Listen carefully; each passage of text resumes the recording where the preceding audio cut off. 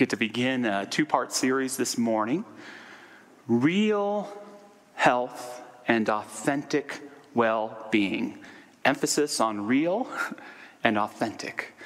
Real health and authentic well-being. Because I don't know about you, but one of the things that has kept me from real and authentic health and well-being is superficial health and well-being. What I think health and well-being is supposed to look like. And yet I've learned over time that part of real and authentic health and well-being is recognizing your limitations. I acknowledge that I will probably never look like Brad Pitt. I left it open with a probably, but probably not. There's probably always going to be some measurement system out there that tells me I'm overweight. I will probably never get to bed every night at 10:30. I have an impatient streak that probably won't go away. It's kind of nice to admit these things. It's a curious paradox, but sometimes when you admit your insecurities, it's the fastest path to a sense of security. Have you ever noticed that? On that note, I'd like to confess a few things. Confess a few insecurities with you this morning. The first is that I am not a perfect person. Now, I know you know that about me, and God knows I know it about myself, and yet I can't help but always try to be perfect in so much of what I do, often exhausting my health and well-being. 2, I desire very much to be close with you, but I'm afraid to be intimate with you. I'm afraid that I might say something that could offend you, or that if you saw the real me, you might not like what you see. And lastly, I'd like to confess to you today that I am often terribly not present. I love to be with you, I want to listen to you, and yet I struggle to give you my full attention because I get distracted in what's coming up and what's happened. It's very hard for me to be present. Oh, I feel so much better. Do you relate with any of those? Yeah, do you have some of those too? Again, when we can admit our insecurities, it can sometimes add to our sense of security. Real health and well-being is about accepting our limitations and even, as I'm talking about today, embracing them. We also want a real and authentic spirituality. We don't want a superficial spirituality that thinks that being spiritual is all about having God erase every challenge in our lives so that we can live a carefree existence. I love something that I read from Martin Luther King Jr. once. He said, "A positive religious faith does not offer us an illusion that we shall be exempt from pain and suffering, nor does it imbue us with the idea that life is a drama of unalloyed comfort and untroubled ease," as good as that sounds. Rather, it instills in us the inner equilibrium needed to face strains, burdens, and fears that inevitably come, and assures us that the universe is trustworthy and that God is concerned. Our spirituality is a positive one, but it's also a pragmatic one. And I'm not saying be your challenges. I'm not saying become your anxiety today. I'm saying befriend them. I'm saying embrace, especially this term anxiety, so big in our culture today. Because when we really listen to it and understand it, it too can propel us into a greater way of living and success. In the early 1950s, Alan Watts wrote a book called The Wisdom of Insecurity. Good title, right? And it speaks so much to the age of anxiety. And yes, there was a lot of scary things going on in the world at that time, but it was also a time of a great increase in individual consciousness. So it's so wonderful to be more aware of what makes us happy and joyful and pleasurable. And yet the other side of that is the more conscious you are of pain or of sadness. So it can create a lot of anxiety. I think that we live in a new age of anxiety in the sense that there's so much going on around us. These pandemic times, whether you are wearing a mask right now or haven't worn one in over a year, it can create a lot of anxiety, right? the political divisiveness and the fringe politics that can cause us to lack trust or even destroy certain institutions around us. Global warming, so much. It's like Noam Chomsky said, paraphrasing, if you're not a little bit anxious, you're probably not paying attention, right? There's a lot to be anxious about, and yet we shouldn't try to push that away. There can be some power in listening to every aspect of ourselves, even the fearful voices, to find greater strength. Judson Brewer has a new book out called Unwinding Anxiety. Unwinding Anxiety. And here's a doctor with all the know-how in the world, knowledge of drugs, et cetera, every way that you can treat anxiety. And he keeps going back to the number one tool, mindfulness.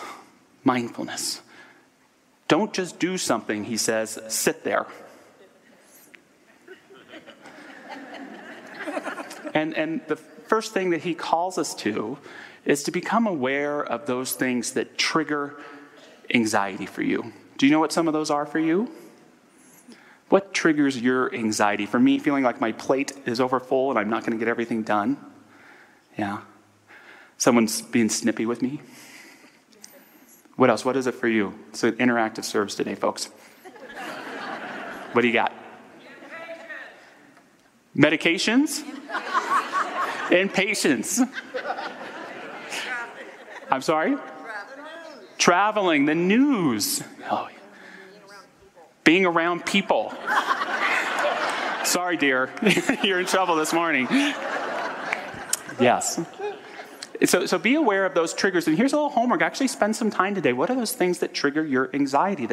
And you maybe even feel that anxiety come up. It's a safe place. You can let it come up.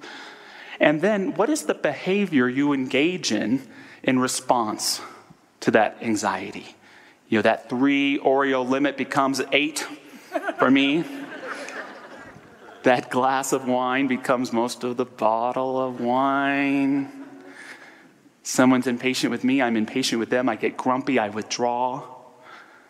I allow anxiety to possess me instead of possessing it. What is it for you? Distracted, yeah. Hard to be present. What was that over there? Anger. Insomnia. Oh, yeah. Anxiety. Ooh, I can feel it all. And what Brewer really invites us to do is when that anxiety is triggered, whether you engage in the behavior or not, just be mindful. Just be aware. Because for a lot of us, that behavior, which may have initially felt healthy for us and maybe helped us, can sometimes increase that anxiety, because he then asks us to think about what's the result. Too many cookies, I got a stomach ache. I don't get enough sleep. I'm an angry version of myself. I'm not who I really am. I'm distracted and not present. We can begin to be conscious, even if we're engaging in the unhealthy behavior, of how it is really making us feel, so that when we keep getting triggered, we can make a better choice. It's not the anxiety's fault, right? It's the response and the reaction. I love what something Brewer says. He says, when conditions happen, I think of the mind-brain as more akin to a violin string that has gone slightly out of tune. In this situation, we don't label the instrument as defective and throw it away. Stay away from your trash cans, ladies and gentlemen. But instead, listen to what is wrong and tighten or loosen the strings a bit so we can continue making music. Let nothing take you away from bringing yourself into harmony. And to be able to have the trust in yourself, to know that even if something scary comes up, there's something to befriend there and listen, because the heart of who you are is working for you and not against you. Can you know that for yourself? I am working for me and not against me. And anxiety at that point becomes no longer the raging monster that's possessing our lives, but it becomes the call to listen, the call to be more mindful, the call to be more present. Going back to those 3 confessions I made to you earlier, I want to use them or transform them into tips for better embracing anxiety and living a better life. And so the first tip is to learn to be perfectly imperfect. Learn to be perfectly imperfect. What a mess. This is perfect. And we're science of mind people, which means that we believe in the underlining divine perfection back of everything. Doesn't mean we think everything's perfect. I like how the Buddhist teacher Shunryu Suzuki said it. He said, nothing we see or hear is perfect, but right there is perfect reality.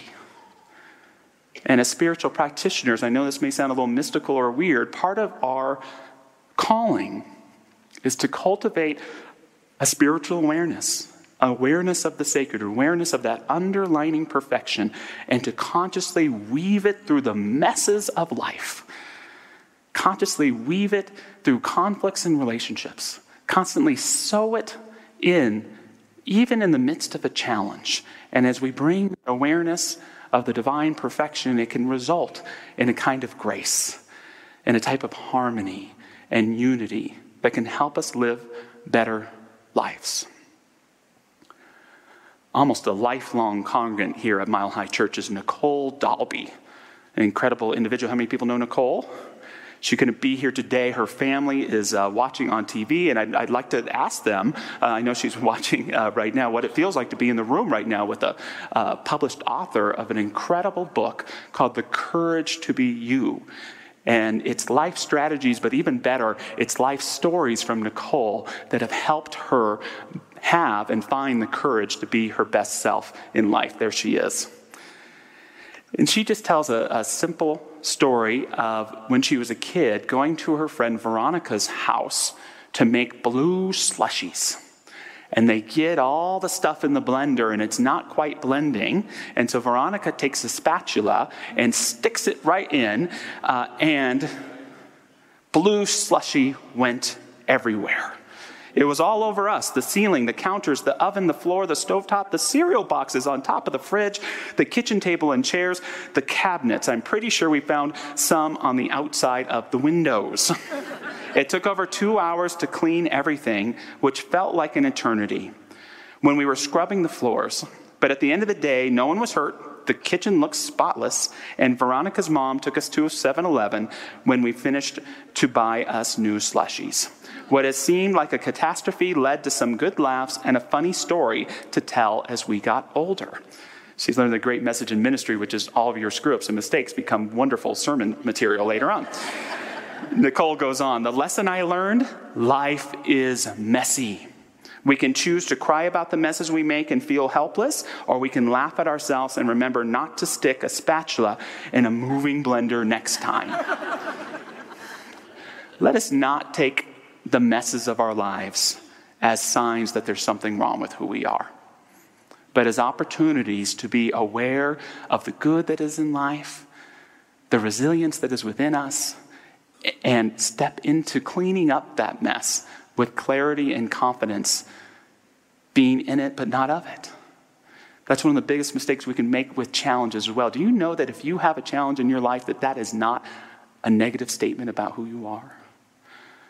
But it is that opportunity to demonstrate that best that is within you. So embrace the mess.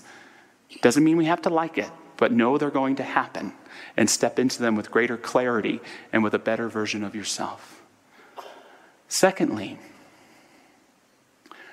use your fear of intimacy to bring you closer to those around you. Again, sometimes admitting an insecurity can help lead to greater intimacy, to greater closeness. There are so many different versions out there that describe the many layers of ourself. I enjoy all of them in religion and in psychology, but the one that's probably most meaningful to me comes from the poet Mary Oliver. And she says that there are 3 aspects of ourselves. The first is the child that we were. The child that I was. And everything that has ever happened to that child has happened. Things that he wasn't at choice about. Experiences of hurt or rejection or abandonment. And that hurt, it can become less loud over time when we do our spiritual work, but in some ways it never goes away. And it can be triggered. It can be brought forth, the child that we were. And in some ways we can never heal that child, although we can heal our relationship with that child, she would argue. Second, we have our social self. That's the self of cocktail parties, of spiritual community, of social media, of our work life. And this is a very manufactured, although we can do it authentically. I love another term Alan Watts used to use called being a genuine fake. I'm always working on being a good, genuine fake. But that social structure is an important part of who we are. And the third, and this is the one I love the most, she describes as that part of us that longs for the eternal. That each and every one of us has a part of ourselves that longs for the eternal, that sacred self, that spiritual self that seeks to experience its unity with the divine. So that child that we were has anxieties that can be triggered at any time.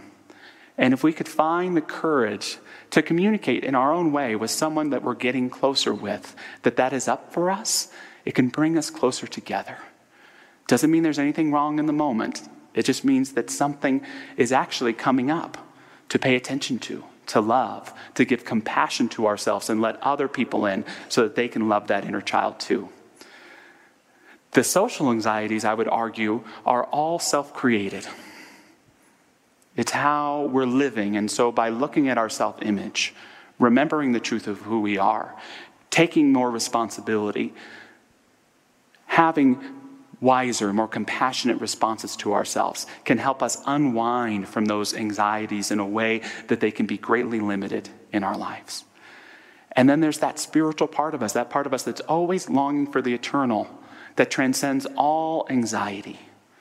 It's so important spiritually to know that there is a part of you that is free from all fear, from all challenge, from all difficulty, that can observe it without judgment, but is always at one with that infinite grace. And when we can remember that part of ourselves, it doesn't erase all the other anxieties, but allows us to hold ourselves in it in a kind of wholeness that can bring a greater harmony and way of living into our daily experience.